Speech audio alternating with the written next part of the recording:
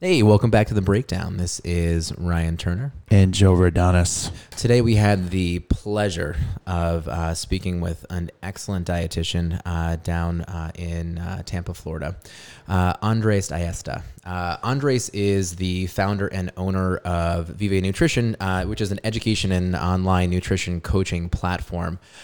He regularly is hosting his Vive Nutrition Radio podcast, and he brings cutting edge and controversial topics in the industry. He brings it right to the ears of the listener, which is why I believe he is someone who should be listened to, and he is a thought leader within this space. And so we were really happy to have him on, and we spoke specifically about the ketogenic diet. The ketogenic diet is something that is very controversial. People don't even understand it that well. And so we wanted to make sure that we can kind of bring that to you guys.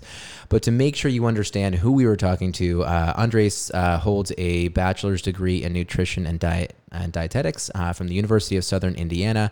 He completed his clinical dietetic rotations through Texas Medical Center, and he holds a master's degree in exercise science and sports nutrition from the University of Central Florida.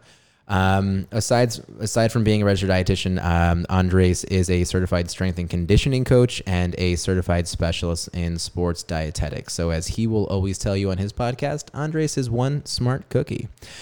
He spent time with the football team at the University of Houston earlier on in his career, and then at the IMG Academy in Bradenton, Florida, where he found a passion to work with athletes of all levels. Andres, he was the director of nutrition for the Applied Sciences and Performance Institute in Tampa, Florida, where he supervised all nutrition operations for pro athlete programs and also online coaching platforms for well-known fitness celebrities.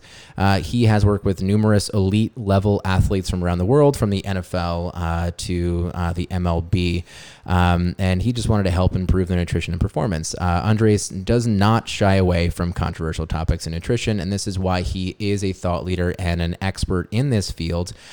He speaks very passionately from an personal experience, and from deep research. He talks about intermittent fasting and the ketogenic diet, which is a reason we were really happy to talk with him today. So guys, take a listen and let us know. Look, this is a good episode because I learned. I knew you wanted to cut it off. I got to put my 2 cents in here.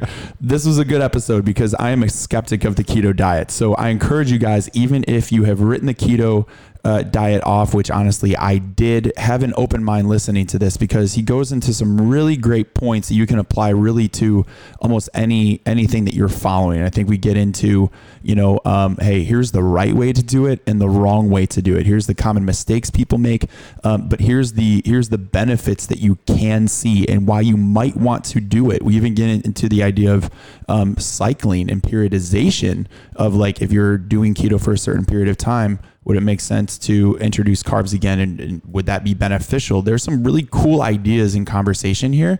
And if you are interested in keto, we get into some great resources, trusted resources to dive into. So with that said, anything else on your end, sir? No, I think that you should take a listen for yourself and just realize that we're not either selling the ketogenic diet at this point, and we're also not bashing it, right? We're coming at it with an open mind.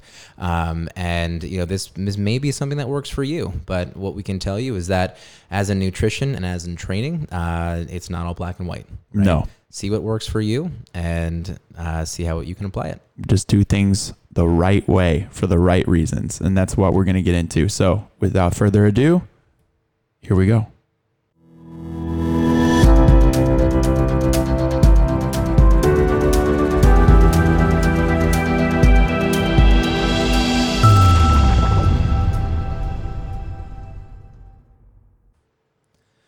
Hey guys, welcome back to The Breakdown. This is Ryan Turner. And Joe Rodanis. Thanks guys for joining again. We are really excited to have an excellent guest on our show today. His name is Andres Ayesta. He is joining us remotely from down in Tampa, right? Is that where you are, Andres? Yeah, that's correct. Awesome. I'm actually going to be down there tomorrow morning, so I should have let you know this. Oh, nice. I know, right? But the reason we want to bring Andres on, Andres is a registered dietitian. He is an online coach, but he has some extensive knowledge in performance nutrition. He's worked with a number of athletes in all different levels of the field.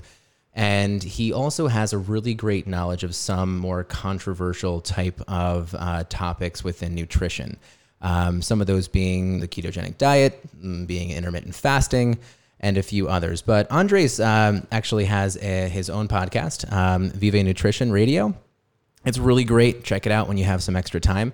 But Andres is, in my mind, a great thought leader within the industry as a registered dietitian who doesn't hide from those difficult topics. He likes to bring guests on. He wants to learn more from them. And he really does keep an open mind. And he actually can apply a lot of these challenging facts and challenging research. And he can apply them to himself. He can apply them to some of his current clients and his past athletes is where he's kind of getting a lot more of this information from. So we want to bring him on today to talk a little bit more specifically about the ketogenic diet. This is something I want to make sure that we can kind of turn back our listeners and some of my clients and Joe, some of your clients as well. We can kind of turn them to and say, hey, if you need to understand the idea of the ketogenic diet, if it can work for you, what it is, this is the podcast for you. So with that said, Andres, hello again. And thank you for having me, guys. Yeah, of course. I think we can just kind of get started with understanding what is your, what is the ketogenic diet? We hear about it a lot, and I like to educate on it. I tend not to be someone who implements it in a lot of my clients just because of the type of people that I'm working with. But let's get an understanding first of what it is. And from your side, what can you tell us? I always like to start with a simple definition, but there's many out there to describe what a ketogenic diet is. But the simple description by which we can define what this is a very low carbohydrate, high fat, moderate protein diet that seeks to push the body to enter a physiological state that produces ketone bodies as the main source of fuel for the brain and for working muscles and all tissues in the body. That's like the sort of like the clinical, like more layman terms definition. Mm-hmm. Of course, there are many variations to a ketogenic diet. It is a very trendy topic nowadays. The reality is like nobody follows a true ketogenic diet. We can get into that and really what that means. Mm-hmm. But that's usually what the goal of it is. Like the definition of the diet is based on what it tries to accomplish, which is again trying to achieve a state of ketosis through dietary manipulation, essentially. And have you found that there are a lot of other dietitians or people that do try and implement with their clients? What is it that really makes you different from other dietitians by utilizing this type of practice? So I think it goes back to my interest, and I call these, you're going to hear me use this phrase a lot, advanced nutrition strategies. I do believe like ketogenic diets and fasting and things like that are going to have a place for people that have advanced nutrition knowledge. So I think what kind of separates me from other RDs and in this perspective is that since back in 2015, I started to kind of get into understanding what are some things that go against like or that would just kind of break paradigms and go against like dogma in the nutrition field. Like, when we're in school, like for example, we're always being taught, you as a dietitian would understand is like, we've always been taught that, fasting is something you need to avoid and you only do it when you need to get blood work. So I started asking myself questions about like, okay, what happens if you do it? And then that kind of sparked my research interest into getting my thesis in fasting and stuff like that. And later down the line, I started connecting with Dr. Ron Lowry and Dr. Jacob Wilson, which are very prominent and researchers and thought leaders in this field. And I actually worked as a director of nutrition for the Applied Science and Performance Institute, which they do a lot of ketogenic research. And I started getting involved into it, and I started reading so much about it. So I think also like the part of application and understanding, and I think what differentiates me a little bit more is just to understand how I can educate people from on the ketogenic approaches without necessarily pushing it as like the one and all or the end of all approach for like whatever goal like people are trying to accomplish.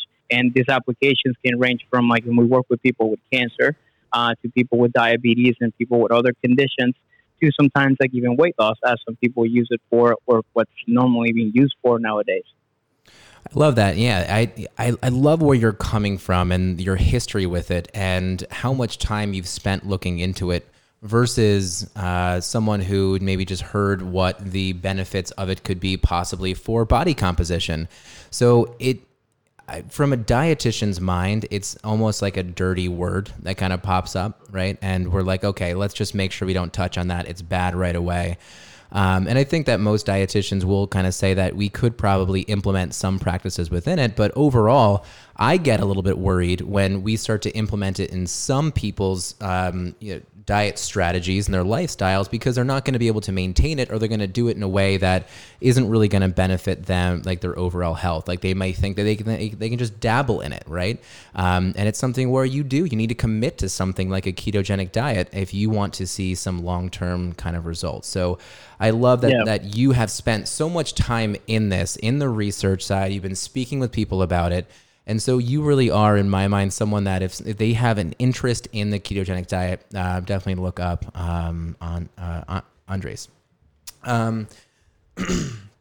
So what is some of the pushback that you might be receiving from some of your clients or other athletes or other professionals in the field when you're talking about the ketogenic diet? I feel like the biggest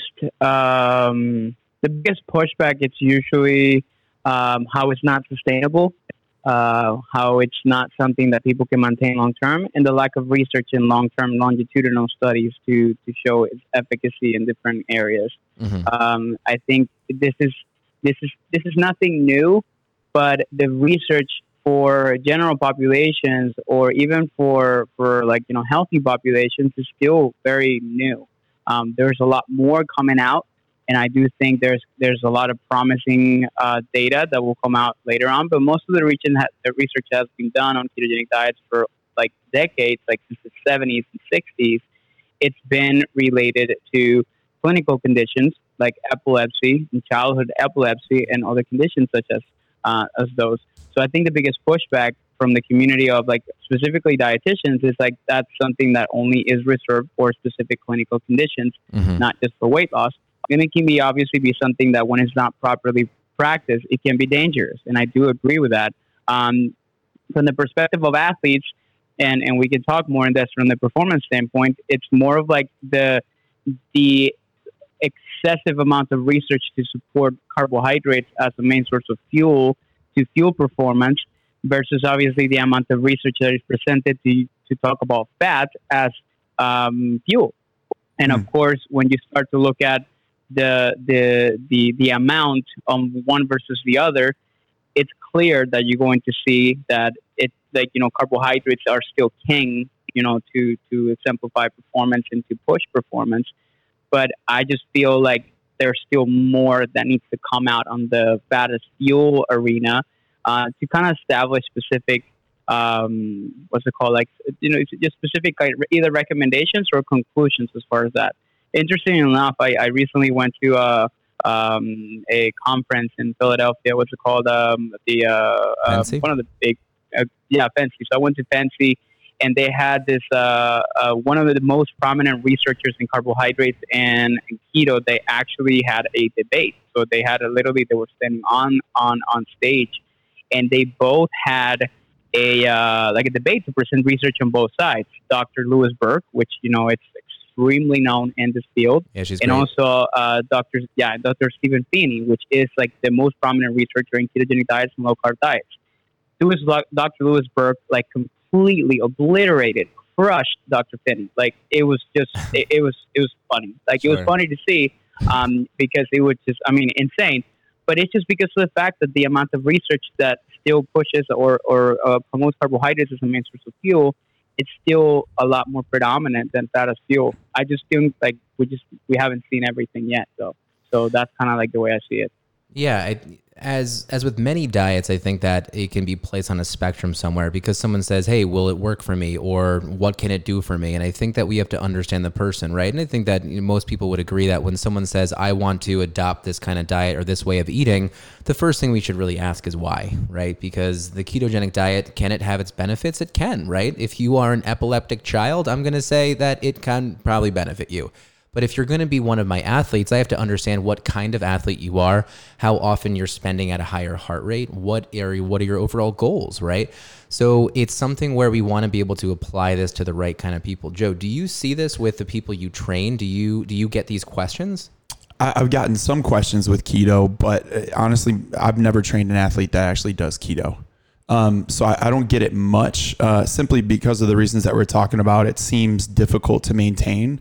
It seems like there's a lot of maintenance involved with it. Mm-hmm. And, most people have already kind of developed their habits or maybe found a groove. And most of the conversation that we have around here is around carbohydrate. But Andres, I'm kind of curious because obviously you guys are the experts in this field. I'm just a dude that likes to lift weights a lot. So we love you for it. I'm coming in from kind of a different angle where I'm just trying to ask even a basic question of, why would someone even want to reach a state of ketosis? Like, what does that even mean? Why would you want that? Where does the foundation of that even come from? Right? Where were the beginnings of this diet? Why would somebody look at it and go, yeah, I want to reach ketosis. This is beneficial. Yeah, that's a great question. So, when we start to look at the effects or like the end goal of a ketogenic diet, which is to reach a state of ketosis, which, for people listening in, the definition of ketosis is to reach levels of ketone body production that achieve that, in numbers, it's equal or above 0.5 millimolar.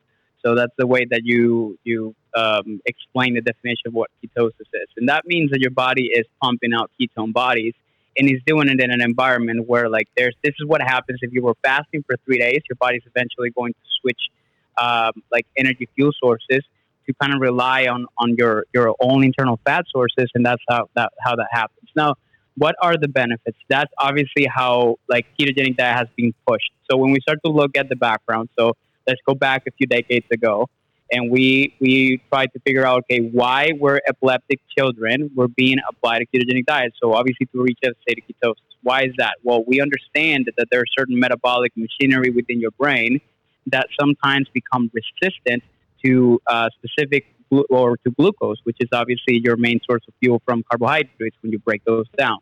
So when we start to look at from the clinical standpoint, initially, that's obviously the main thing, that ketones became an alternative source of fuel. Now, some people call it in the ketogenic arena, they would call it like a cleaner source of fuel. The reality of that is that, when we have in a higher state of ketosis, there are some really prominent research showing that it has a lot of anti-inflammatory effects. So there's a lot of what we call, they call it inflammasomes, which are specific molecules within your body that tend to be reduced in a state of ketogenic diet or in a state of ketosis, which is something that can help in specific conditions such as obviously what's called inflammatory diseases and arthritis and things like that. So when we start to look at an athlete, it's more about from the recovery standpoint. So reaching a state of ketosis is not necessarily a bad thing. If anything, something very positive. It's obviously achieving it really what makes it very difficult, but it does have improvements in the way that you're metabolizing certain things. Also, for athletes that may have any kind of insulin resistance, it does what research has been shown is that it can help improve insulin resistance. Now, I'm not saying there are not other ways with inclusion of carbohydrates where you can do that, but achieving a state of ketosis, you're reducing insulin secretion, which is the hormone that kind of regulates blood sugar. So when you're doing all those different things, you're kind of improving your body's ability to utilize fuels very effectively.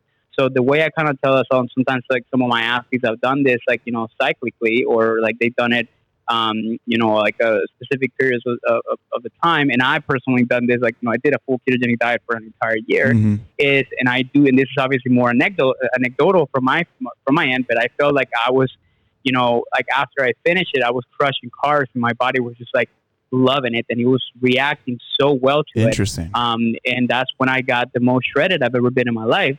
It was right after I transitioned off of a ketogenic diet, and I do think it had some way, shape, or form, some improvements as far as that. So the benefits on achieving ketosis, there are many, and these are just some of the few. Now, those benefits you can still achieve other ways, but this is just one part of it for healthy populations that can be applied to. And then obviously this is not even touching the surface on clinical things such as cancer and diabetes and other areas like that. Yeah. So this is fascinating to me. So we talk about periodization, right? And you mentioned that you did keto for a full year, and then you go back to an earlier statement you made. You said something about these would be techniques like intermittent fasting or ketosis. If I remember you saying this right, that it would be like advanced techniques. If you have an advanced understanding of nutrition, you may use these types of techniques, right? So can you expand on that a little bit? With I know that we're maybe lacking some of the research, like you mentioned, of ketosis and burning on fat, maybe in the long run, but maybe even based on your own personal experience, what could an athlete, or where would you see some benefits even in periodization kind of be used when using ketosis? I'm kind of envisioning, does that make sense? Yeah, no, it's a great question. And cool. So there's a concept I like to, and Ryan, you may be familiar with this, which is training low. Mm-hmm. I apply it a lot with endurance athletes. I work with some Ironman athletes. I work with some cyclists. And training low, what it means is training under low carbohydrate environments. That doesn't mean that you follow a low carbohydrate diet, but you train on a specific time frame under a low carbohydrate diet. So, or a low carbohydrate feeding. So essentially, let's say that you're about to go into like a 50 mile race or a 50-mile cycling session, and you're just not having any carbohydrates the night before or the morning of. So what's the idea behind that? And this is obviously the way that I see also cyclical ketogenic diets to be applied for, which is essentially creating an environment in which your body becomes more efficient and utilizing fat as a main source of fuel. So the idea behind, or the way I see it as a way to kind of cycle ketogenic diets, is just to improve your metabolic machinery in a way that you can actually use a combination of fuels, fat, and carbohydrates very effectively. So what we know from the perspective of ketogenic diets is the following. Before, 10 to 20 years ago, we thought that we had a ceiling at which you could oxidize fat as fuel. And I think that ceiling was something like 0.5 grams or something like that per minute or something like this. And we knew that carbohydrate had a much higher level at which you can actually burn on a per minute basis. Now, when we started to look at some studies by Dr. Volek in Ohio, what he found is that cyclists that have been following a ketogenic diet strictly for an entire year, they can burn up to I think it was closer to 150% more fat on a per minute basis compared to obviously their control groups, which are actually people that are consuming carbohydrates. So this opened up the idea that, okay, we can burn fat at a faster rate than we've always been led to believe. So in my experience and the way that I see it, cycling ketogenic diets in athletes can and may help improve your body's ability to oxidize fat and to improve performance, even when you're including carbohydrates into the mix, because you just become more effectively at using multiple sources of fuel. That's fascinating to me. It is, and I think that's where I was learning more about metabolic flexibility from a couple of your podcasts at one point, and a few other researchers that I was really happy to kind of hear and say that, okay, well, if we're cycling carbohydrate, then that can be something that's helpful. And I think that's one area that people get tripped up on sometimes is they think it's all or nothing. It has to be keto or high carb, and they just get scared of either, and they don't really end up anywhere. But if they have some kind of direction to be able to understand, okay, if I'm eating low carb at this time, and then I can start to increase it at a more beneficial moment, maybe when performance needs to increase, then that can be a lot more helpful. But Andre, when you end up talking about these athletes in these studies, what kind of athletes are you exactly talking about? The ones that the specific studies that have reference are endurance athletes. And that's a big controversy too within the field of performance, because a lot of like the research that has been done has been on aerobic performance sports. So obviously, endurance, like cyclists, runners, and things like that. So you don't really tend to see this much on other kinds of sports, because it's very difficult to control things such as, for example, like team sports like football and basketball and soccer, and much less on bodybuilding communities.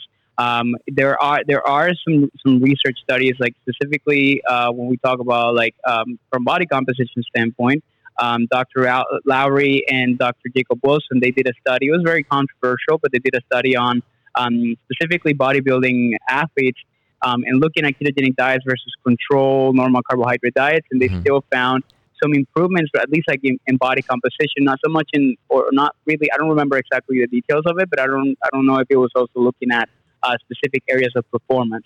But certainly something that is like well on the research, because it's difficult to control. Not many people can stick to this program, and we can talk about sustainability, because I do think there's a lot of controversy as far as that. But yeah, so those are like most of the studies that are done on low carb ketogenic diets are mostly done on like endurance athletes and aerobic sports. Yeah, and where I think we come from up here, and from where we see our athletes in training over here at Tone House, or athletes that are usually training at a higher heart rate. Joe and I just talked about this yesterday.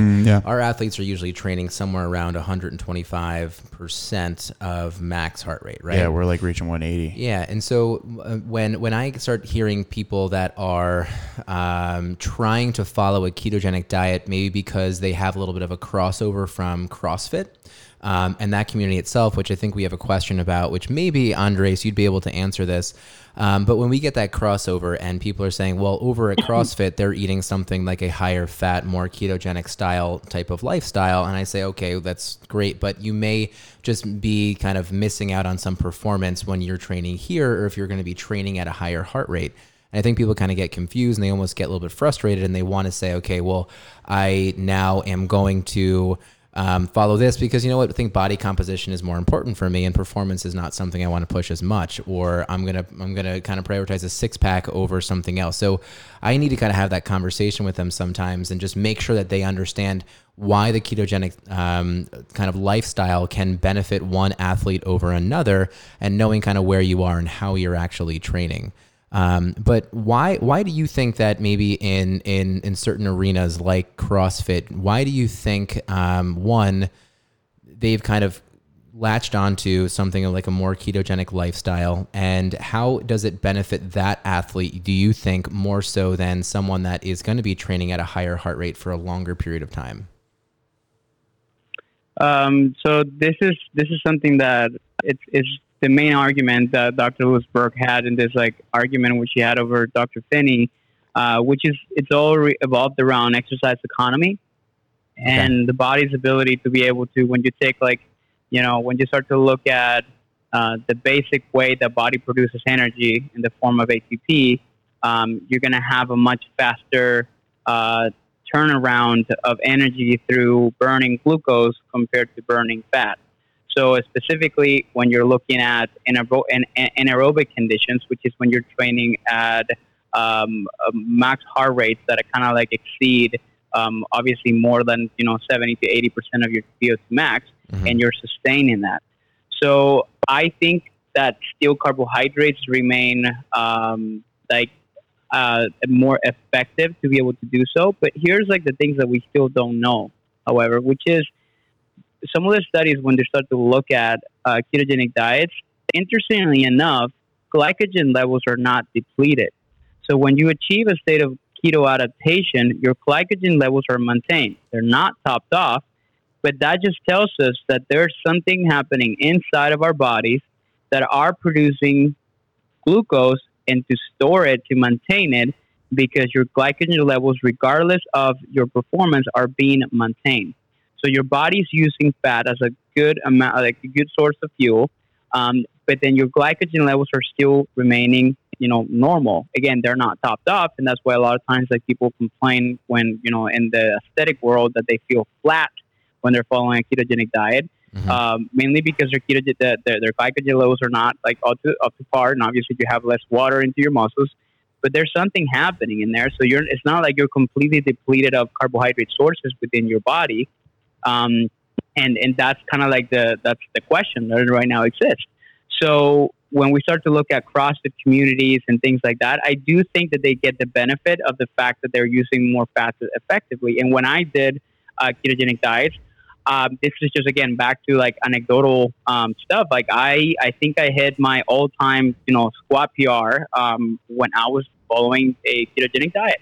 And so I don't think that when you're looking at, obviously, as a competitive athlete, maybe this is something that we may want to reconsider.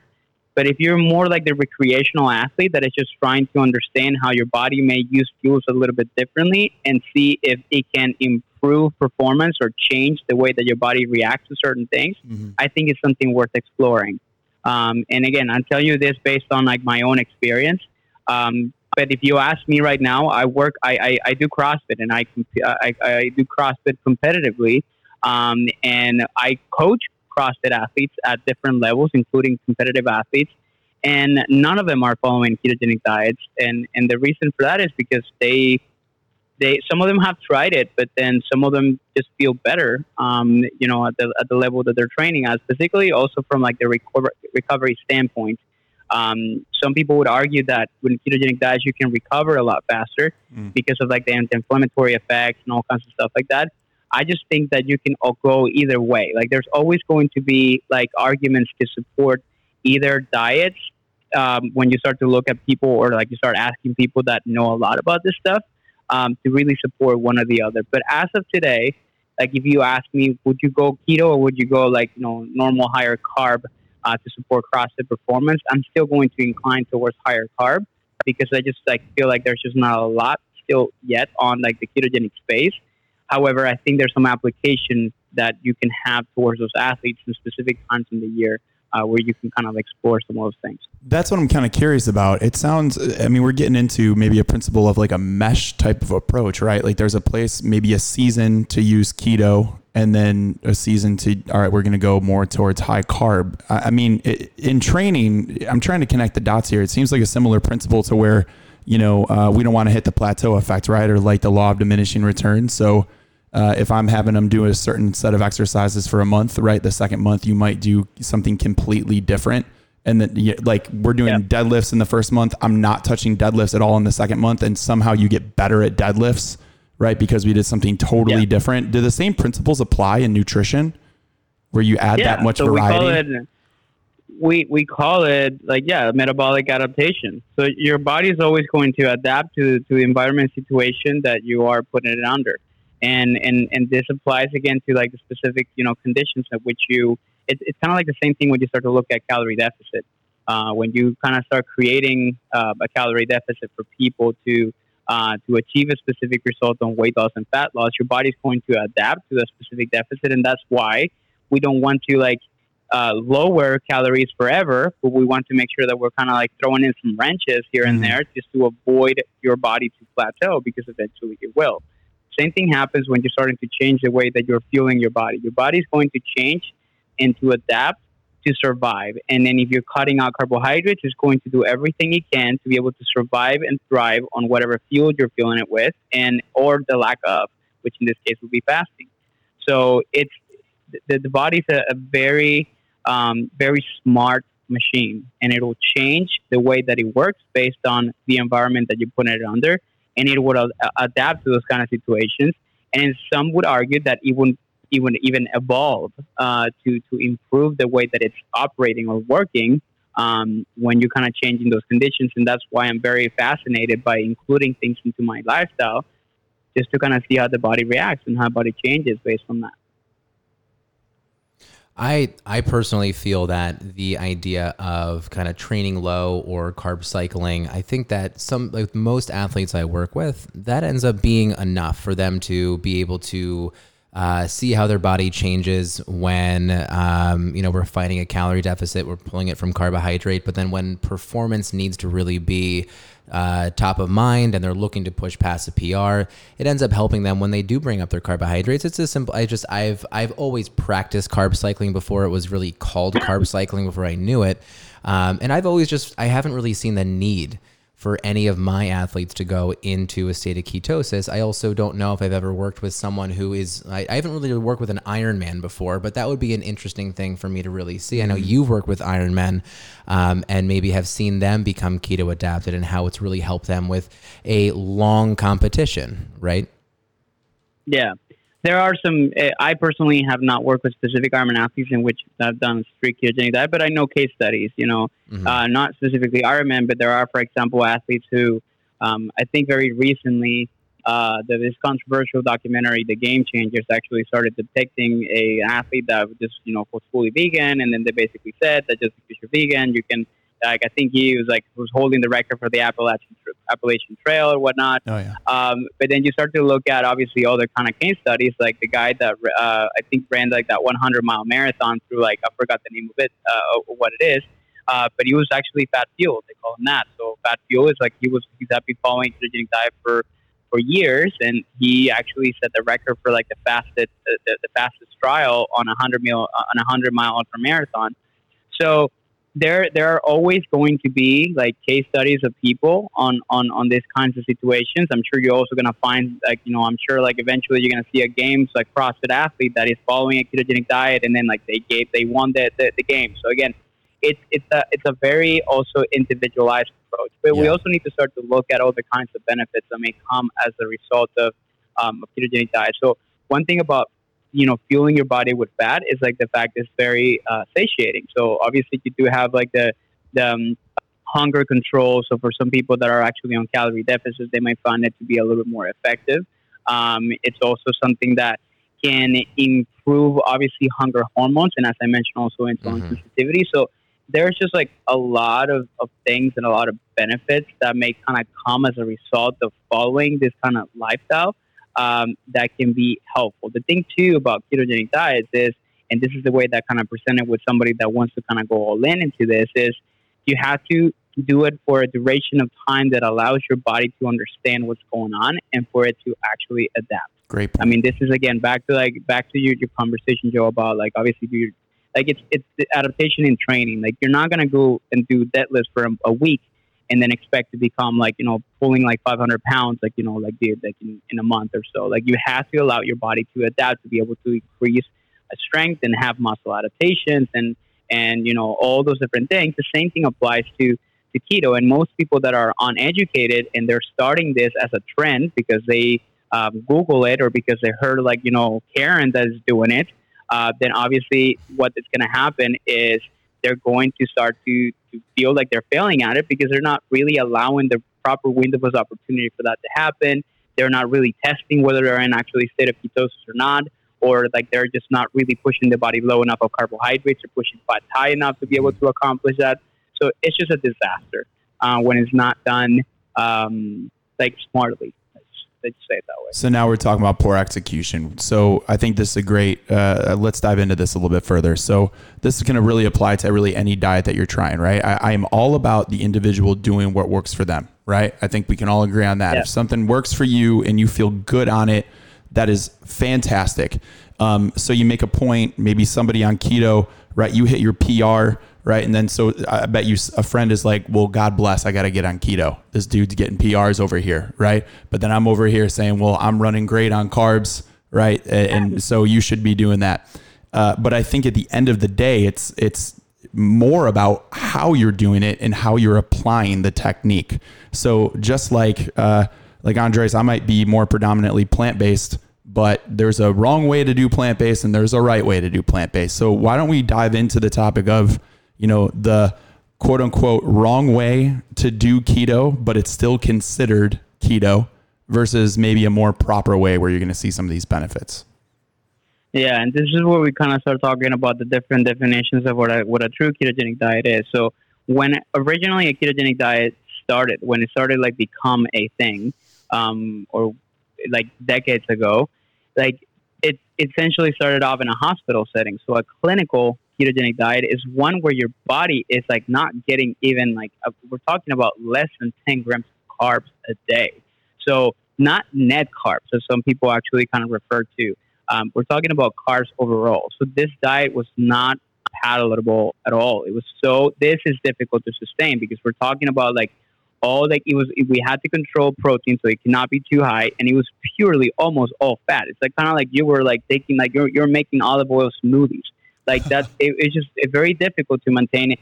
And the kids that were going through really true ketogenic diets, like it's tough, it's difficult. And if you see one of those diets, like, you know, on paper, it's like, it's so hard. Now, what most people follow nowadays, which still kind of can carry some of the same benefits as I discussed with Dr. Ryan Lowry very recently, is a modified ketogenic diet. So a modified ketogenic diet, you do still have like a higher protein intake because obviously there's for more active individuals, and you can have you can get away with a little bit higher carb intake as well.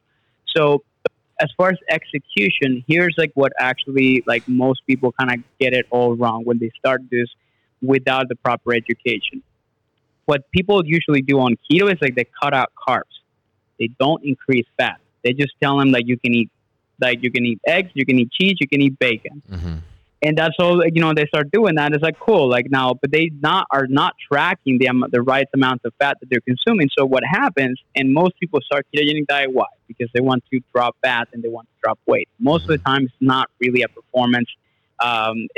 Nobody comes to you, it's like, I want to perform better, and that's why I want to do keto. No, even if that's the goal that they have, at the end of the day, it's because they want the six-pack, and they think, obviously, that's going to provide it. So most people that see the weight loss benefit at the beginning when they start ketogenic diets, is clearly because you do cut out the carbs very rapidly. You do have a reduction of insulin, which is also leading to you losing more water, which is also leading to you losing more electrolytes, which is also leading to you actually dropping glycogen stores, and all those things and all the above that I just mentioned, it's equal to actually dropping the number on the scale. So people tend to like hang on to that as a way to say this is effective. Now, the problem is when most people do that, they're creating what we know as a calorie deficit. Now, the calorie deficit also is happening regardless depending if you just like eat less than what you were consuming on non-ketogenic diets. The thing about it is we kind of have like this mentality when we start a new diet. We obviously were super strict about it, but in ketogenic diets, what I normally see is the fact that people don't increase their fat intake enough. They underfuel themselves for way too long, and then they start to obviously hit that plateau. And that's when you see most of that population that get into ketogenic diets, and after a month, they're like, I'm done. I'm not going to continue doing this. And they didn't even reach a state of like, you know, allowing the body to adapt. They just cut out the carbs. They lost the weight supposedly that they wanted to lose. And they're like, okay, this worked out well for me. I'm going to go back to my normal way of eating. They regain everything all the way back up, which is not even like bad or nothing. Like it just, and obviously that kind of creates a vicious cycle. So on the execution part, most people are just not doing the right things to make sure that this is we call it a well-formulated ketogenic diet. That's like a differentiation between just a keto diet. Yeah, because I've definitely slid across the table before what someone's diet would look like if they wanted to get into a ketogenic lifestyle, right? And I think they look at it and they're like, wait a second, that's what I have to do? And it's with what you're saying. It's they don't understand that they're increasing fat and they're eating more fat. And they're like, oh, I didn't realize I can't eat as much of that, and I have to do more of this. That doesn't sound like breakfast. Oh, I can't eat that kind of dinner. My husband or my significant other isn't going to allow me to eat that with them. And so they start to realize that the lifestyle just doesn't work for them. And that's usually where I kind of cut it off. And I say, then I don't think this is going to end up working for you. And you know, that education, it's like, if there's anybody out there that's hoping to maybe look into this, what I would do is make sure that you're signing on to that lifestyle for a period of time, right? How long would you say? About 6 to 8 months or so, Andres? I would say a good 6 months is a good starting point. Okay. You know, for somebody that is just starting off. Yeah. So if someone's kind of putting this together, I'd say don't jump in yet. Really kind of put the pieces together, understand how it's going to benefit you, understand what maybe some of the challenges may be with you doing it. And if you can truly sign on to it, then see if it can be something that you can work into your day to day. But don't try to think that you're going to think about it today. You're going to hear a podcast. You're going to hear that someone is going to drop body fat by utilizing this kind of style of eating, and you can start the next day. It takes a lot of planning. It does change around. I think even some of your social engagements, the way that you're working with people, where you're going to go out to eat, how you're going to live your life, where you're going to pick up food. So it's a challenging thing. And I think it's the lifestyle that ends up stopping most people versus I think there's a lot of people that I've talked with that have been like, I can definitely put the performance aside and I can feel like my workouts might be a little bit harder if I'm going to be training at a higher heart rate. But overall, it's just, if you can't stick with it, why would you end up starting it is what I would always ask them. Yeah. And I think it depends, like, and just to kind of add up and add to that is, the sustainability aspect of keto is sometimes it's misunderstood.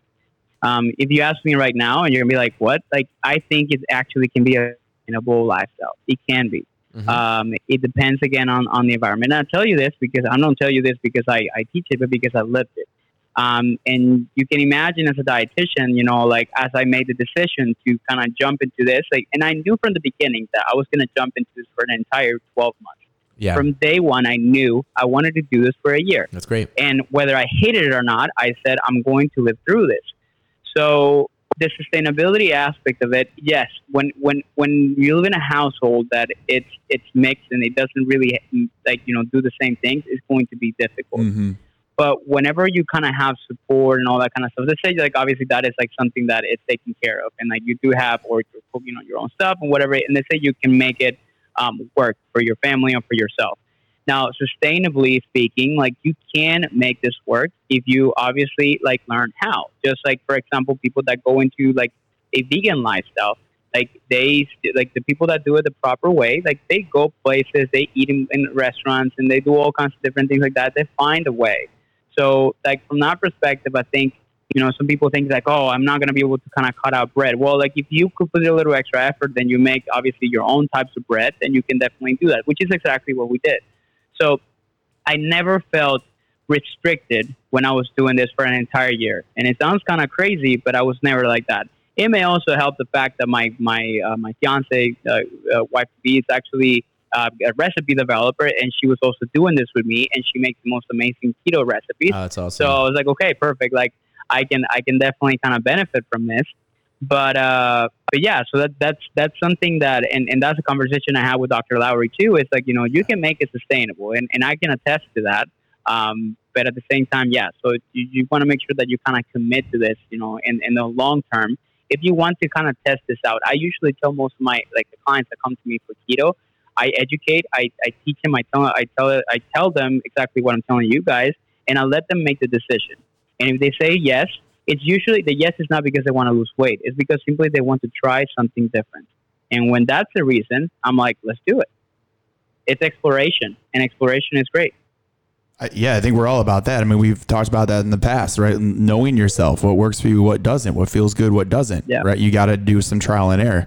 I think you make up or say a really great point, even about like mentality before you even go into these types of things, of going in for the right reason. Because like we said, there's a right way and a wrong way to do keto, or really anything for that matter. And that talk that you had with Ryan Lowry was an incredibly educational talk. I enjoyed it thoroughly. I encourage you guys to take a listen to that. It goes into greater detail about sustainability. But he even mentioned like, look, I could have eaten Snicker bars and been in a ketogenic state, right? But that's not what we're trying to get to, right? Or if you just think this is going to be some silver bullet solution of, I just want to lose weight, so I'm doing keto and I'm just going to, follow the guidelines to be in ketosis, but it's not a healthy lifestyle. We're missing the point entirely. Yeah, I 100% agree. And that was like, I forgot that part of the conversation that we had. Yeah, like I think he mentioned you can have a like, let's say you have like 30 grams of carbs to play around with, but like a Snickers bar has like 25. So that means that I can have a Snickers bar today. That's like the complete wrong way to approach it. The same thing that people say, like, it's like bacon, eggs, and cheese. It's like, oh, I can definitely do that all day. It's like, well, what about like specific vegetables? Well, maybe you cannot have like tomatoes, because like that can start to add up on the carbs. So maybe you can still have like the Brussels sprouts, and you can have like broccoli. You can have it's about formulating things the proper way. Just like you would do, again, like I always kind of reflect this back to training. Like, you can start a training program and you can start doing like, again, deadlifts, and then do nothing else at all, or just kind of jump in a treadmill and say that you're doing like this awesome, training program. And when in reality, you have to formulate it well so you can obviously accomplish all the results that you're trying to accomplish. And you're not going to do it, one way, like, or the most effective way, or to achieve the result that you want, without structure. And I think that's a part of it what a lot of people sometimes miss. Yeah, I would agree. I think lack of preparation is probably there. I mean, let me ask this question. We say, all right, let's go in with the right mentality. We want to experiment. We're doing this for the right reasons. So let's do keto. And we say, all right, we're in this for the long term, 6 months at least, right? Where, like, I don't even know, where would somebody go to get true information and good resources on how to get prepared and how to start? What's like a trusted resource? Yeah. So, well, there's a few. I do think, like, let's say, for example, like, yeah, like that's a good way to kind of start, is to start doing the research. I guess like Dr. Lowry and Dr. Jacob Wilson, they wrote a book called The Ketogenic Bible. I have it in here. It's a pretty comprehensive, easy to read book that talks not only, I'm big on always starting with the research. Literally, we had like a therapy appointment like this week, and I love this girl so much because she started off with the research. Like, this is what science shows. And I'm like, okay, like, you got me. This is perfect. Like, I love you. So you're talking about your wife, you're right? DB, or your fiance, right? That's what you're saying? Okay. Yeah. Mm-hmm. So, like, we always, like, I always kind of like to start in, like, okay, what, like prove the point that you're trying to make. So this book actually goes into research into all the specific areas within ketogenic diets, and what's like again, like, it's now 4 years, like 3 years, like it was published, and there's shit ton of, like, stuff that came out in the past 3 years. So it may be a little outdated. But that's where you start. That's a good resource. But they also, ketogenic.com, which again, it's also owned by Dr. Lowry. They just added me to their, I was kind of like a beta tester, a fantastic course. It's super comprehensive, and it's actually designed for people that are either trainers or so they can kind of become more well-versed in it. It's called Keto Mastery. And this guy just went bananas in putting content on that kind of stuff. And that's the one that I've been doing on myself. Like, and I'm actually a guest in one of those, like, video modules that he did, which is essentially how do we coach nutrition, or how do we coach people on ketogenic diets. But those are going to be like the main, like the most ideal resources. I think also a good book, The Art and of like living low carbohydrate. I forgot, like, what's the specific name. Those are really good resources to start.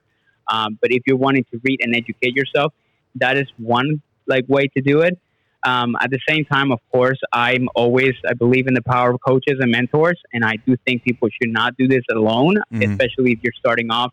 If you don't have any nutritional background, even if you do, a lot of times it's helpful to kind of have somebody to guide you through this process. So getting coaching or getting mentorship through somebody that understands this topic, then that's another way that you can definitely kind of start this process. So Andres, what are some good coaches though? Because even going down that hole, right? There's a lot of Instagram keto people, for example, or some red flags that I think people are just like pushing this to sell and make money, right? And even in your talk with Dr. Lowry, you guys talked about like this keto pill being pushed and how it's like, oh my God, people are just being misled and other people are trying to capitalize on this. So like, do you have maybe some red flags to look out for if you're talking to somebody that you think is going to be a good coach, but maybe they're in it for the wrong reasons? I'm always going to push for registered dietitians first. The thing is there are not that many that have gone through the training and understanding of this to be able to coach it. I do think like there are, for example, some that have a really strong clinical background on ketogenic diets, and I do think that they have the scientific foundation to coach it and to teach it. If you ask me specific people, moi. So I can definitely help a lot of people within the ketogenic space. I'll attest to that. But yeah. also, but I think it's really difficult. Like if you ask me what are some like red flags that sometimes I see, I like the thing right now is like there's companies selling ketogenic supplements. So what's called exogenous ketones. So in a lot of these companies sometimes are pushing like, MLM kind of themes, or they're trying to do like marketing kind of style things with like to selling. So some of these people are calling themselves coaches, which is just essentially a way to get people to buy stuff, similar to like Herbalife and stuff like that. So the problem with that is, of course, you're going to find people that have no clue what they're talking about. They're still going to push keto, and sometimes it's really difficult to know who those people are. I just think if you want to find somebody, you have to do your research. Now, I know that Dr. Lauer's team, what they're doing is that they're trying to compile a resource list of doctors and dietitians and, nutrition professionals that are, that they can veto for them, and they can actually, attest for them and their knowledge to obviously be resources for people that want to get coached. So that's something else that you can probably look into. Yep, I think that is excellent direction for someone, just so that they aren't pulling up, the best keto recipes on the internet and thinking, okay, I'll just get started here. Really, just knowing how the diet itself, how the lifestyle is really going to affect them, and if it works for them. And then when you get into the fun part of developing a recipe or making something, then that's cool. But you really want to do your research first. So, as I said at the beginning of all this, I really wanted to make sure that we are bringing people on that we believe are thought leaders within this space. And I don't think someone should end up listening to this thinking, okay, well, they're pushing keto, or Andres pushes keto. No, we're just saying how it can fit in, and that there are applications that can support someone if you are the right person. So thank you for sharing, Andres, all of that. That was amazing. If someone wants to find out more information about you, Instagram or your website, where can they find you? Yes, sure. So the best way to reach out to me directly is going to be through my Instagram. I think that's just like the most easier way. And my Instagram, my personal one, is going to be at Andres, Andres Ayesta, Ayesta. You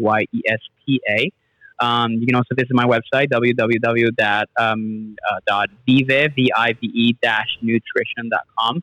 And that's another way where you can find out a lot about me. And then obviously I have, as you mentioned at the beginning of this podcast, my own podcast, which is called Vive Nutrition Radio, which is performance, fitness, nutrition.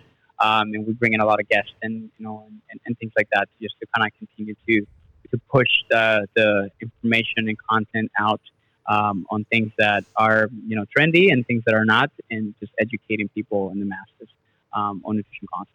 Yeah, thank you. You have excellent content, and coming from a dietitian, coming from a trainer, we're always looking to learn, and we're happy to have experts like you around to be able to educate us and to educate everybody else listening. So thank you so much for taking time today to be here, and we hope to be in touch and maybe have you on again in the future. This was awesome. Absolutely. Yeah, we need to talk about intermittent fasting, so definitely that's something that we can stick to like the next one. I know. There was in November you did your 5-day fast just as an experiment, not telling anyone to do it, but that was your experiment. Haven't yet. So I'm glad that you mentioned that. Yeah, so that's like, my motto for 2020 is like to be uncomfortable, and that's one of the uncomfortable things I'm going to do this year. I'm planning it out in a way like I am competing with a Palooza in February, so I want to make sure I wait until I do that after. So I want to make sure that I'm doing it at a time where I'm not doing anything competitive, or that I'm not pushing my luck too much. So, but yes, sure. I'm going to record that. I'm going to document that entire experience, and I'm going to also explain why I'm doing it. Yeah, love so that. Even more reason to check you out on Instagram. But I definitely know that you are a wealth of knowledge when it comes to fasting as well, which is also a question that comes up. But look, the podcast is great. I did have a chance to listen to it, Andres. I mean, it's a wealth of knowledge. Yeah. So I definitely encourage you guys to take a listen. Yeah. Andres, I got 2 questions for you, sir, and then we're going to let you go. 2 quick questions. Cool. 1, when are we going to get you into Tone House? Dude, as soon as I make it to New York, I do have a visit that I need to make over there because I have a cousin that lives there in Brooklyn, and I really need to go and pay that visit. So you guys can count me in whenever I make it up there. That's awesome. Nice. That's fun. We'll make it a challenge. We'll only have Snicker bars before we take class. Hey, no worries. I'm not following a ketogenic. I'm not following a ketogenic diet right now. So Okay. we're good. Here's my last question for you, man. What's the impact you want to make on the fitness industry? I want to be an agent of change. I want to be a voice in the world or within the fitness industry to be able to create sustainable changes, educate and foster accountability and motivation and develop a community where people can feel comfortable and self-sufficient and achieving their goals on their own, or obviously being part of something bigger as well. That's kind of like the legacy that I kind of see not only my company, but also myself to provide to people and the masses as we do this. That's my passion. That's amazing. Yeah, how inspiring is that? I love that, man. It made me feel great. Let's go break through a wall right now. I know. I'm ready. Andres, that was beautiful. I need to write that down. I don't know how I came up with that. Here's the good news. We recorded it. So you can, we'll send you the transcript. Yeah. Awesome, man. All right. Well, thank you again for being on.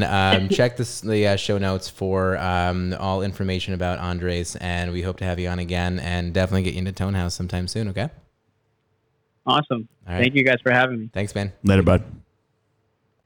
Yo, thanks for listening to another episode of The Breakdown, guys. We hope you enjoyed this episode. If you did get anything from this, you found it beneficial, please remember to share, leave a comment, subscribe to our podcast. It's going to help us grow and make sure that we are going to be able to make great quality content for you guys. So make sure to share this with your friend. Spread the word. We out here spreading knowledge.